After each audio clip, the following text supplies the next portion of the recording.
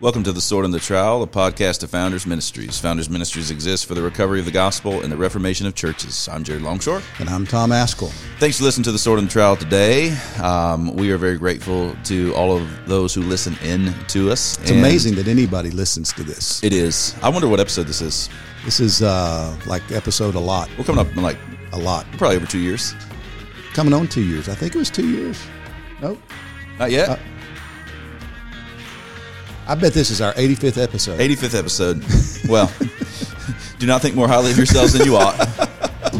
We've been doing this 10 years, haven't we? By grace, we will get to 2 years. Hey, we have a book for sale at founders.org called The Bond of Grace and Duty. Here it is, written by Philip A. Craig. The subtitle is, I guess we kind of spill over from the title to the subtitle, The Bond of Grace and Duty in the Soteriology of John Owen. Yeah. This thing's for sale, and you should totally go get it right now. It's incredible. It's like a $24 book or something like that, and it's $13. We have it just on pre-pub because it's just come in, and you can get this. I don't know how much longer the sale goes, but it's not long. Yeah, you could pay that much money just to have J.I. Packer's blurb. Yeah, just to read his blurb on the back. Let me just read a little bit of what Packer says. He says, Owen outflanks and undercuts the widespread form of easy believism, and that Philip Craig's analysis shows very clearly how he does that. So commend this book to you. You can get it on sale at founders.org for $13, at least for the next few days or week or so. We're not exactly sure. Yes. What about our apparel lineup, our clothing line? Our spring collection is our spring collection is Fear God t-shirts. Our summer will be Obey God t-shirts, and then in the fall we're going to come around to Trust God. Or no, it'll be That's Stupid. That Stupid t-shirt will be coming out soon too. Yes. So if you know when Tom had his medical episode and however long ago that was, and he was in the ambulance and he was unresponsive to anybody, the first thing out of his mouth when some guy was kind of not fearing God, told him to fear God. And so Hannah whipped up some t-shirts. Those t-shirts look so good, and you can buy those t-shirts now, right? You can get them now. So buy a Fear God t-shirt and read the soteriology of John Owen while you're wearing the t-shirt. You'll be done. And send a picture to us. Okay? Yeah. That's what we want. We want that. We want a picture of you reading the book, wearing the t-shirt. Yeah. And we'll feature it on our, what do we have? Social media accounts, right? Something like that. If you write a review, those tweeters, we'll feature it on Twitter. If you write a whole review of the soteriology of John Owen and send it in to us for publication at founders.org while you wear the t-shirt, you can get like 2 months free fam. Whoa. 2 months free fam membership. Anna, will you take my picture while I'm reading this book in a Fear God t-shirt? We'll do that. But listen, if you do write something for Founders, you have to make sure that you spell the words right. That's true. Yes. That's true, because we would not want to promote illiteracy. So, if you want to be reading, writing, going to criticize homeschooling, you ought to spell the words right when you do so. You ought to spell the words right when you do so. Especially if you're, Harvard Journal. But it's not what it used to be. So, Harvard Magazine. That whole Ivy League. It's like that stuff. That Ivy has done lost its water source and it's turned brown and broken off. Ain't no birds sitting in that anymore. Just, abandon those bad boys. Yeah. So what we're talking about is what probably you or maybe you've heard about is Elizabeth Bartholet wrote an article for the Arizona Law Review. I think it was either early this year or late last year, on homeschooling and the dangers of homeschooling. The title of the article is Homeschooling, Parental Rights, Absolutism versus Child Rights to Education and Protection. So absolutism versus child rights for education. And so that article, it's a lengthy article, 70-something pages in the Arizona Law Review, got some publicity over the last few weeks, and the Harvard Magazine wrote a story on Bartolet's article, and in that magazine story, it kind of gives the summary of what she contends. And basically she contends is that parents do not have absolute rights over their children, that the state has significant interest and rights over your children because the state has an interest in your children growing up to be responsible citizens, productive citizens, according to the standards of the state. And what Jared was referring to in that Harvard Magazine article is it has this sad little girl that looks like she's locked up in her house, and that house has books all around it for the walls. And one of the book titles is Arithmetic, and it's misspelled. So it's kind of a poignant commentary. It's such a bad picture anyway. It's like, so are you trying to say that the little girl's in there getting her education in the 3 R's, and then the other kids are just out there hooping and hollering on the playground? Is that what's going on?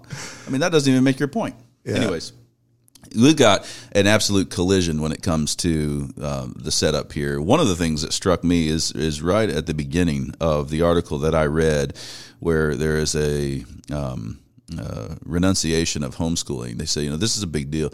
There's now 3 to 4% of people that are homeschooling. I'm like, 3 to 4%? I mean, just choke out the rebellion. I mean, you know what I'm saying? If we let this go on, we could have like 5% of people in the whole nation that aren't getting educated through some other source. Yeah. Goodness gracious. I remember when, Don and I educated all six of our kids from day one until they went to college.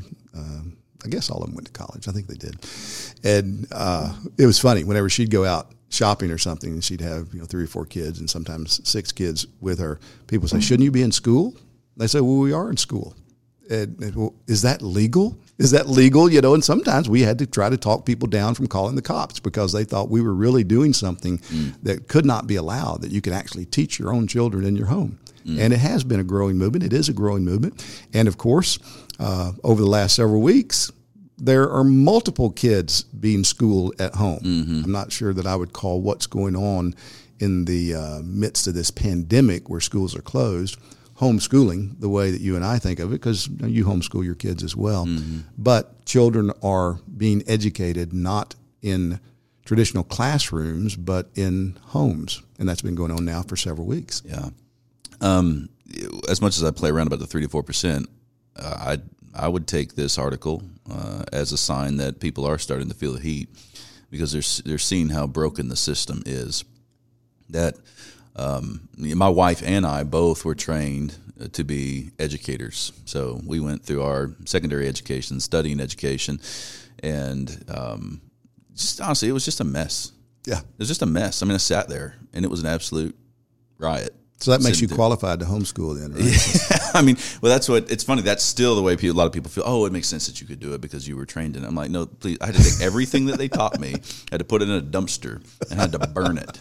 And once I was doing that, well, then I could come and educate my kids. And I'm not playing around with this stuff because, I mean, you go back and you look at John Dewey and you look at this American pragmatism way of educating, and you see it. It's absolutely devoid of God, and we've lived too long. You go back to Dabney, who used to say, hey, one day they're going to stop all prayer and catechisms in schools. And you say, catechism in schools? We used to do it that way?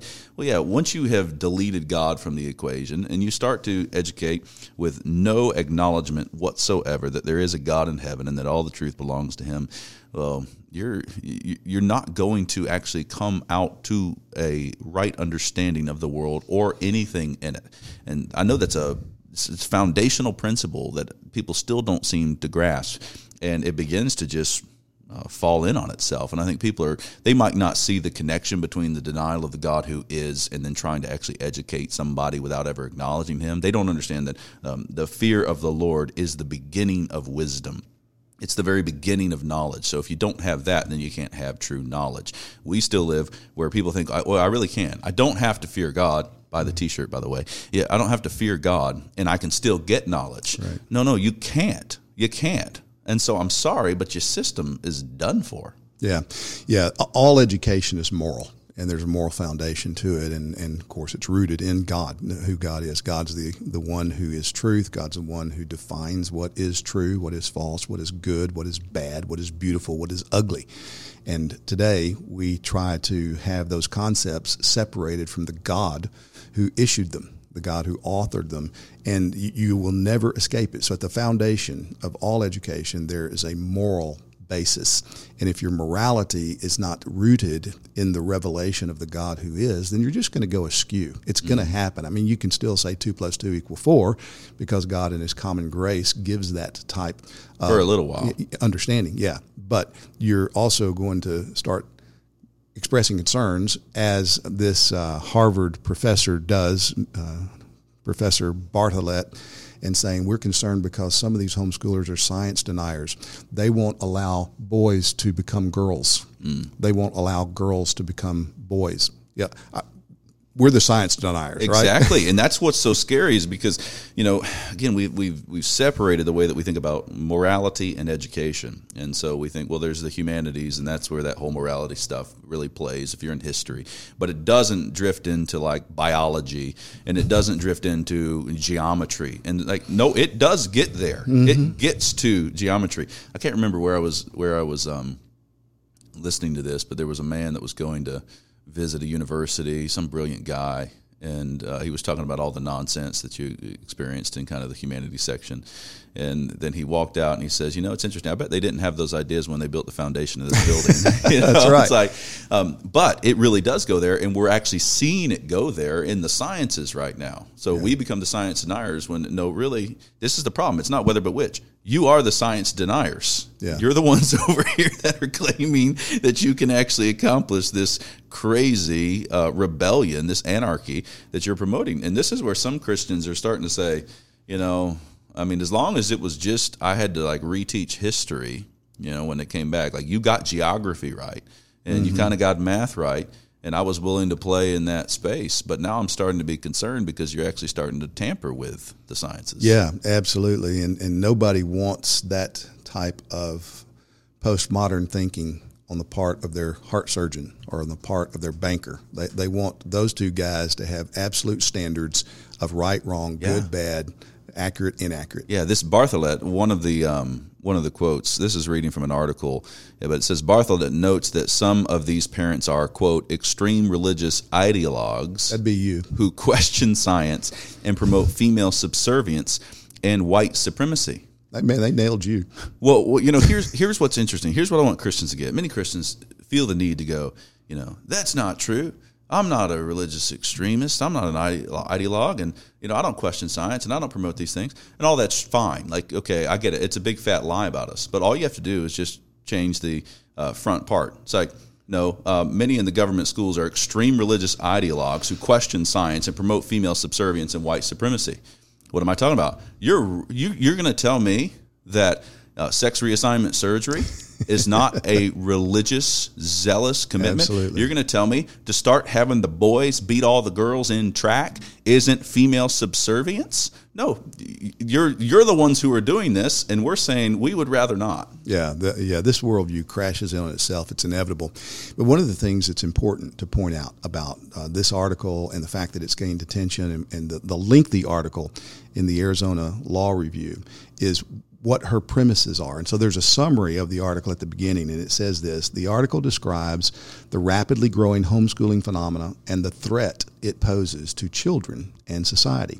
And goes on to say many homeschool because they want to isolate their children from ideas and values central to our democracy, determined to keep their children from exposure to views that might enable autonomous choice about their future lives. Many promote racial segregation, female subservience.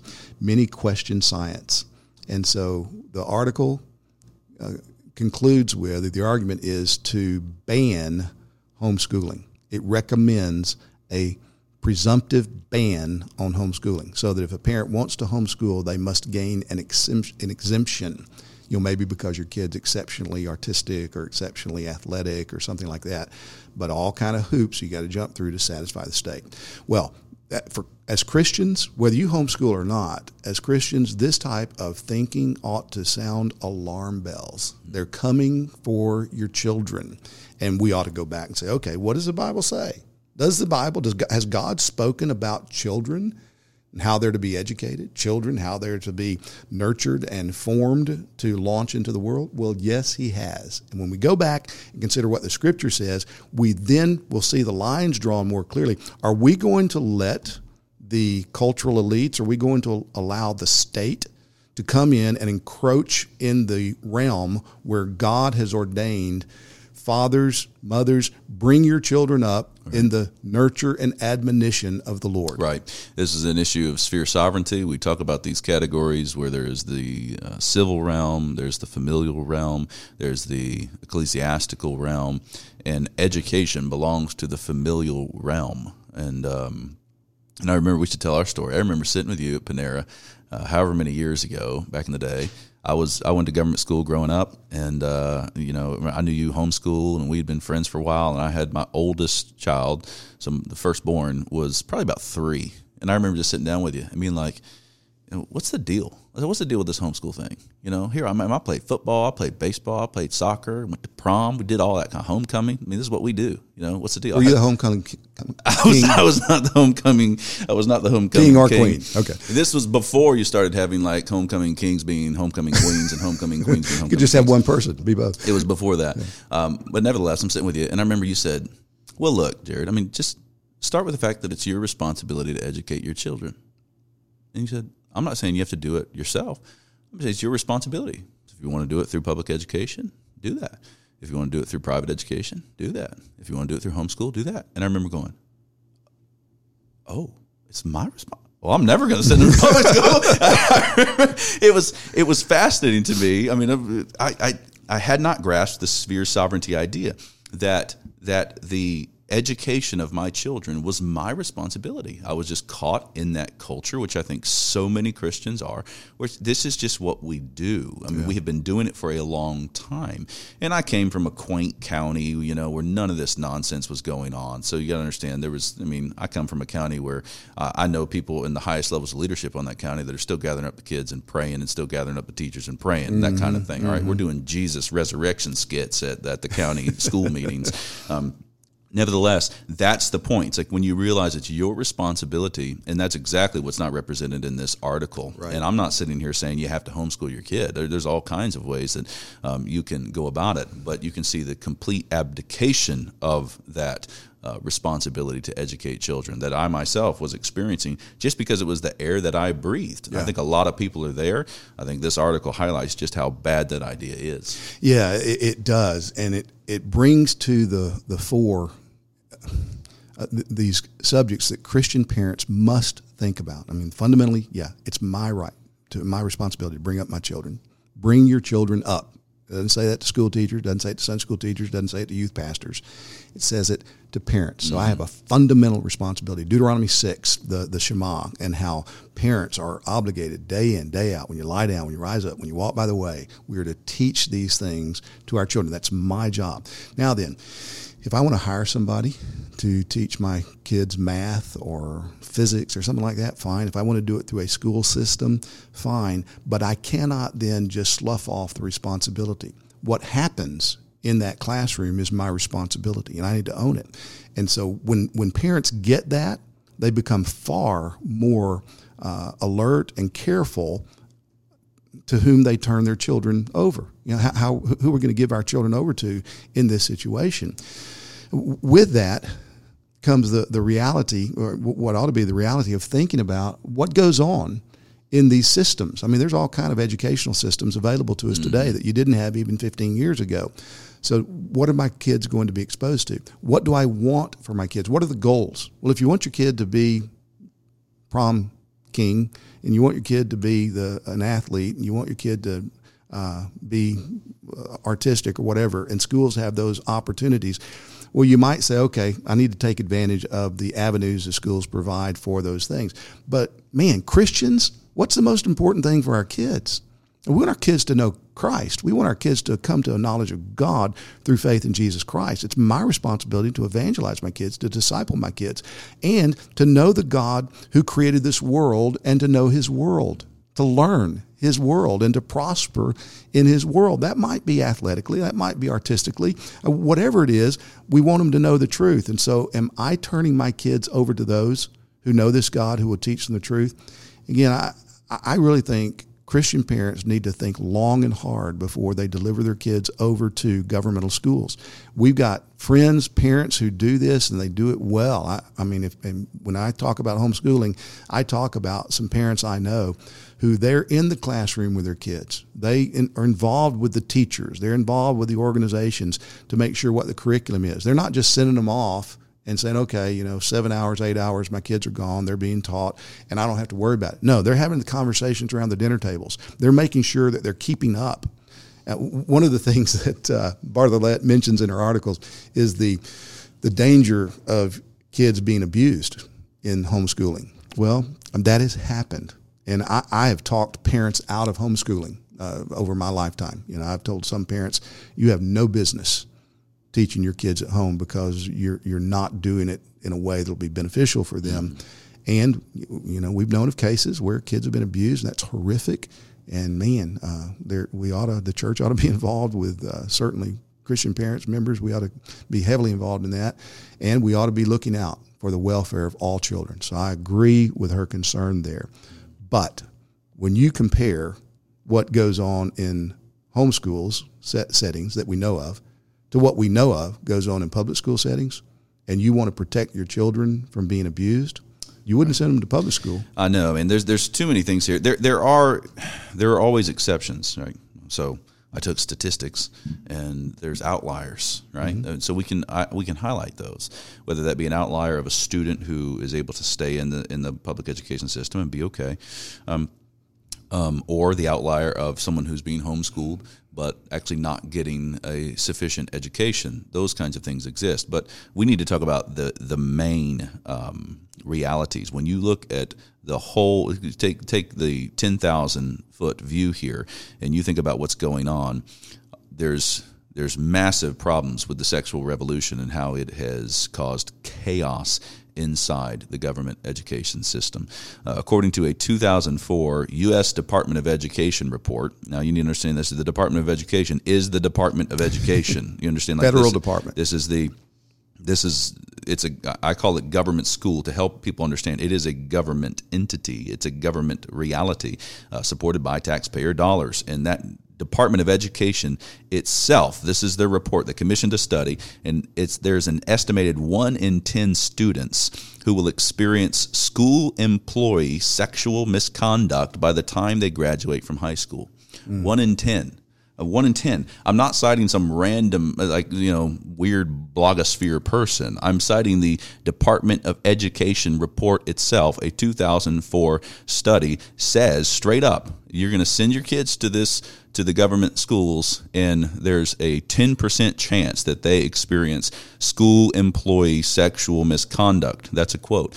And so the talk about, well, these homeschoolers are really going to be in danger of this. When you take it all the way to 10%, mm-hmm. I mean, who would ever do that? Who would say, I'm going to send my kid to a place where there's a 1 in 10 chance that he or she experiences sexual misconduct at the hands of a school employee? That's crazy. Yeah, and there have been other studies done as well. For example, the American Association of University Women did a study of students from the 8th through 11th grades in public education. Here's what they found out. This is a 2000 study. 81% of the students experienced sexual harassment in school. 83% girls, 78% of the boys sexually harassed. 38% of the students were harassed by teachers or school employees. 36% of the school employees or teachers were harassed by students. 42% of the employees or teachers had been harassed by each other.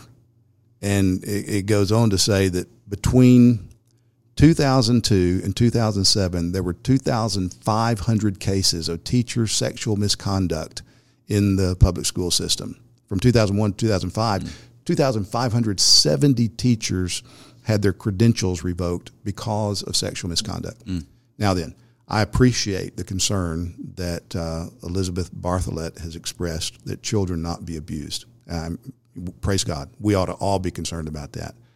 But to suggest that that is more likely to happen in a homeschooling environment than it is in what is already going on in a state-sponsored institutional environment is naive at best. Yeah. I remember when President Obama did his, when he, I don't know what he called it, a shift, a transition, when he came in. Transformation. And he transfers over to saying I'm a full-fledged supporter of the LGBTQ community and agenda. I believe it was during that time. I remember they lit up the White House in rainbow colors, and the Department of Education released some kind of footage. I don't know if it's some form of social media where the DOE was lit up in rainbow colors. There's an absolute sexual revolution that's going on throughout the Department of Education. There's no way to stop that. It's not going to be experienced in some of the smaller communities and some of the small counties right now, although it does have a trickle-down effect and even attacks there. And so you've got that whole principle. But what I want people to see is that, this is so important, the ethics, which we've been talking about, sexual abuse, this kind of thing, LGBTQ community, and what happened with Obama and with the DOE, is connected to the ideology. And so selling this kind of this LGBTQ community is connected to an actual worldview, which goes back to the very worldview that John Dewey had as one of the leaders of American pragmatism in education. I had to read Dewey when I was in college. Dewey has come out very clearly saying there is no God. Right. There is no God.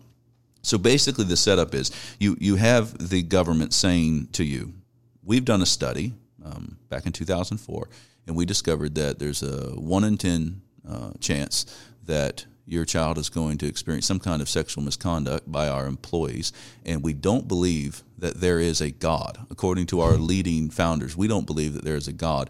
And the Christian can say, well, the fear of the Lord is the very beginning of knowledge, but we would like to educate your child. Would you send your child to us to be educated? Yeah. Exactly.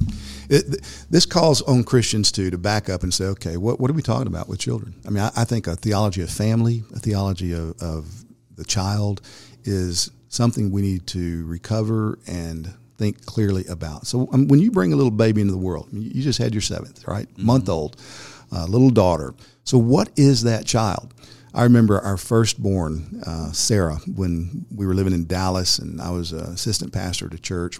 And the first Sunday that we took her to church, man, I was just thrilled with her. I wanted everybody to see her and everybody to just, express how beautiful she was. I loved hearing all those things.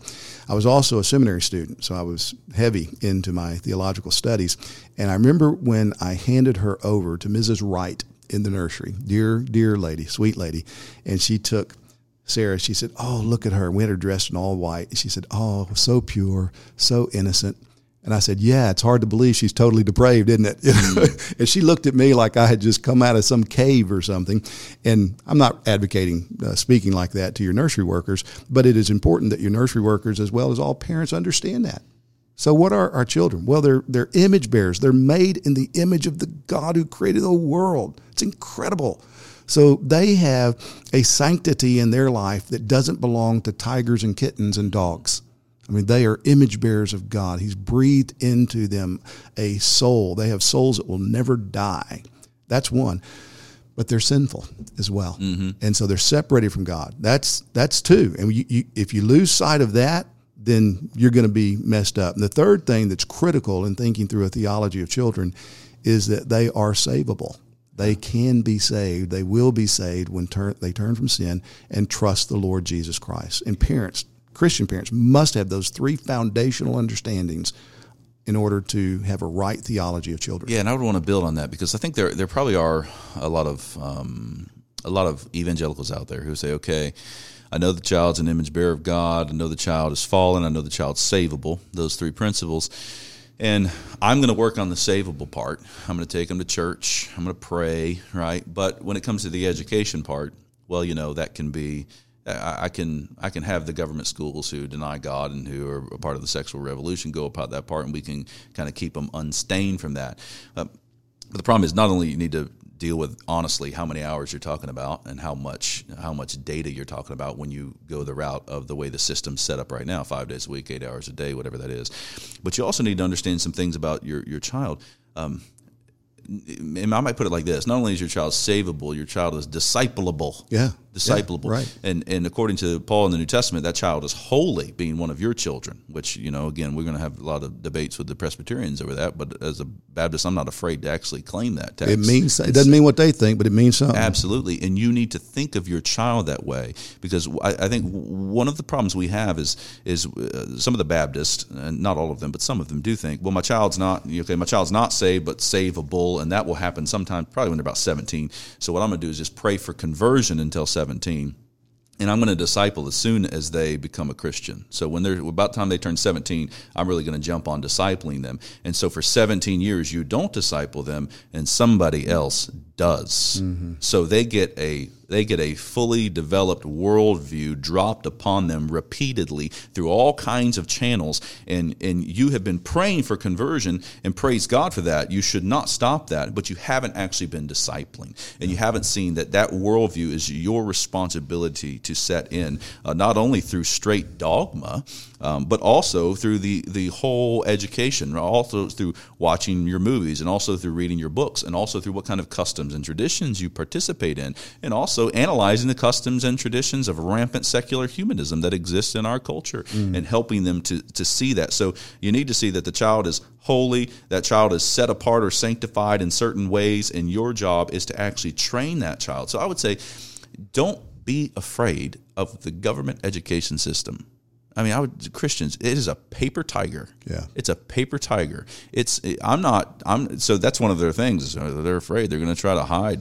Well, look, there's going to be some defensive measures. But quite honestly, I am in the homeschooling movement right now, and it's very small what I have to do for the government. I just go in there and show them a portfolio, and hey, even that, I think, is not the right kind of move, right? There's other ways you can go under other kinds of umbrellas and things. But one of the things we do is say, we're not trying to hide from y'all. Like, we're trying to instill in them the kind of logic and rhetoric that will actually absolutely destroy your arguments. Mm-hmm. Mm-hmm. So it's a lot worse. Don't. Yeah, you're subversive. Yes. As much as you're worried about the 3 or 4%, and I say, well, we're only 3 or 4%. Can y'all stop being tyrants and come and attacking Well, you're not going to have 3 to 4% of people in this society that are actually not in our system. I sense the tyrannical nature of what you're doing, and we absolutely are raising our children to not be secular humanists, to see how foolish John Dewey was, and to see how foolish his system was that you've established. We're training them to actually be able to think biblically and to understand argumentation and to be able to stand up in the world and actually speak and disciple the nations. So in many ways, the secular humanistic system is trying to disciple. Discipleship is inevitable. They're trying to disciple, and that's what this whole article is about. This is a power play kind of thing. As much as people hate the Crusades and they talk about the Crusades as being this, where you're just trying to strong arm people and get them into the kingdom without faith. That's what this is. This is a religious commitment. You want to force people into your kingdom. You want to make sure that nobody is objecting. Well, we don't play like that. We actually believe in regeneration by the Spirit, but we're teaching our children how to know God and how to make Him known in the world. If you can think like that about your children, again, they're arrows in the hands of a warrior. Send them out into the world. It's going to help you to not fall into some traps when something like this comes up. Yeah, the point about your children being discipled, I want to underscore, because they are being discipled. I don't care who you are, where you live. If you got kids in your home, they are being discipled. And maybe Disney's discipling them, maybe Hollywood's discipling them, maybe Sesame Street's discipling them, but somebody is discipling them, and usually it's somebody's. And if parents don't own the responsibility as chief disciplers and guard what comes into the minds of your children, especially at very impressionable stages, before they've learned to make distinctions and before they've learned to make proper evaluations, then you're setting yourself up for lots of sorrows, and you're setting them up for lots of trials as well. So parents, be careful what you expose your children to on TV, the commercials on TV. Just be careful about that. And expose them to good books, expose them to literature and to historic movements that have happened in God's world and help them to see everything from the vantage point that this is God's world. I love reading the book of Proverbs for this very reason. We used to read that book regularly with our kids when they were young, because Proverbs basically tells us the whole world is a classroom. Mm-hmm. So there's never a time when mom, dad is with a child that it's not a teaching opportunity. Man, I got grandkids now. I love walking through the yard with my grandkids because they'll see bugs, they'll see flowers, and they'll pick it up. So look at this, and it's just new and awe-inspiring. I've seen them so many times, I just step right over them, don't even pay attention. But they see them, and those are moments. Say, isn't that incredible? Why is that flower so beautiful? Why do you think God made beautiful flowers? The world is a classroom, and parents need to see this and take the opportunities afforded to us day in and day out. Catechize your kids, absolutely. Teach them scripture memory, absolutely. But recognize that you don't just do that an hour a day. You don't disciple an hour a day. No, your job is to bring them up in the nurture and admonition of the Lord. Man, the proof is so much in the pudding, and so if you are homeschooling, and hurrah to those who are in the classical Christian education stuff with, I love that stuff and am eager even to see it cultivated in our own experience, and we adopt much of that in our own homeschool. But if any honest person went to a public school and looked at what a kid experienced in that day and then came into our home and experienced what the kid experienced, it's the proof is in the pudding, and that's part of the parental responsibility. Anything that's good that's happened in our homes by God's grace, and all the bad stuff's totally my responsibility. But there is a way. They have lost the beauty of that education. Right. They're not even thinking anymore. So once you lose God, once you lose the fear of God, you don't have knowledge anymore. And so the whole everybody gets a trophy is one way of thinking, there is no right and there is no wrong. That's really what that means at the end of the day. That's why everybody gets a trophy. Mm-hmm. And if there's no right, there's no wrong, there's no debate. Any kind of debate is an absolute, visceral attack upon my human person. You can't even have debate class anymore. You can't have rhetoric anymore. Yeah. You can't have logic anymore. And so therefore you can't actually have education anymore. So one of the things for homeschooling parents to do is to bring up, we just bring up stuff that's happening. So we've done this with the whole COVID-19 stuff that's happened, and we've gone back to the 1960s, and we'll just talk about it around the table, and you just see them light up. They're having debates about what's happening. We'll bring this issue up. Hey, what do you think about, should a given society be able to educate all the children, or should the parents do it? What do you think? We're giving them sphere sovereignty, and they're trying to work out those ideas and where the blurry edges are on that. You just talk about those kind of things.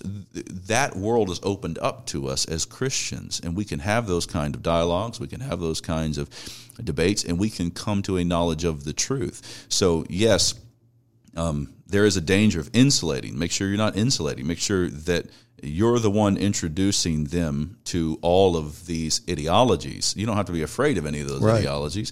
You say, well, they're silliness, but let's talk about them and let's prepare and let's show you what you are in the world. You are going to be in the minority as you grow up as a Christian in a rampantly secularist America. Yeah, one of the ways we would do that is I would very often play the devil's advocate. I will take this position and argue it with the kids and just force them to come to conclusions or come to questions that need to be resolved. And sometimes you just leave the questions hanging. Let them stew on it for days or weeks or whatever. It's a safe place to do that because they're in a home where God is feared, where the gospel is known, where Christ is revered as Lord of all. Yeah. And so they're free to explore, to think, to analyze, and to critique any idea. Yeah, and it will become clear. This is where it gets creepy. When you start to do this, it will become clear so quickly how this is just a collision of worldviews. Right. It's really, you start to see the religious nature of both camps. Because if I were to run this little experiment with my kids, I know what would happen. And we're going to go, well, it's the parents' job. It's the family's job. It's not in the realm of the government, right? Who has the authority in this kind of situation? Well, how do you know that? Well, we have a book. We're going to ask them the catechism question, who wrote the Bible? Holy men who were taught by the Holy Spirit. So there's no errors in the Bible? No, there's no errors in the Bible. Why not? Well, because it's God-inspired word, and God is light, and in him is no darkness. I mean, they've got a theology here, and the secular humans are going, you indoctrinated your children. This is what we're talking about. Yes, I did indoctrinate them because the God in heaven told me to, and you should be indoctrinating your children too, according to this, and not according to the doctrination that you're actually practicing. But at the end of the day, they're going to say, parents, raise your children in the nurture and admonition of the Lord, because that's what the Bible says. And you're going to realize that the other system is just flat contradictory. That's right. It's not a terribly nuanced kind of thing. It's just, so why do you do that? What kind of commitments do you have that result in you starting to say that, it takes a village? It takes a village. There's an ideology under that. That's a whole philosophy. I mean, you start to read Plato and get into what he did. That would be fascinating, by the way, let's play around with Plato's thought, where he says all the upper echelons of society, we shouldn't have any families. They should all just basically sleep together, and then all the children will belong to all of them. What do you think about that play? So the kids will become educated, and they'll see, they won't be afraid of it, but they'll see, okay, I see what Hillary Clinton wants to do. I see why Hillary Clinton wants to do it. She's quite a religious lady. Now, she's so religious, and this lady here is so religious, that even if 3 people dissent to their worldview and their religion, they're going to come after you really hard in the Harvard magazine. Very evangelistic for their religion. Yeah. Hey, man, we should add all these links. Hannah, Can we put all these links in there? We're going to put all the links in the footnotes. We should come back and talk more about this, because there's still all kinds of meat on the bone that we could talk about, but we're out of time for today. So thank you for listening to The Sword and the Trowel. Hey, check out the Fear God t-shirt, and check out The Bond of Grace and Duty in the Soteriology of John Owen by Philip A. Craig. It is on sale at a wonderful price. Thanks again for listening to The Sword and the Trowel.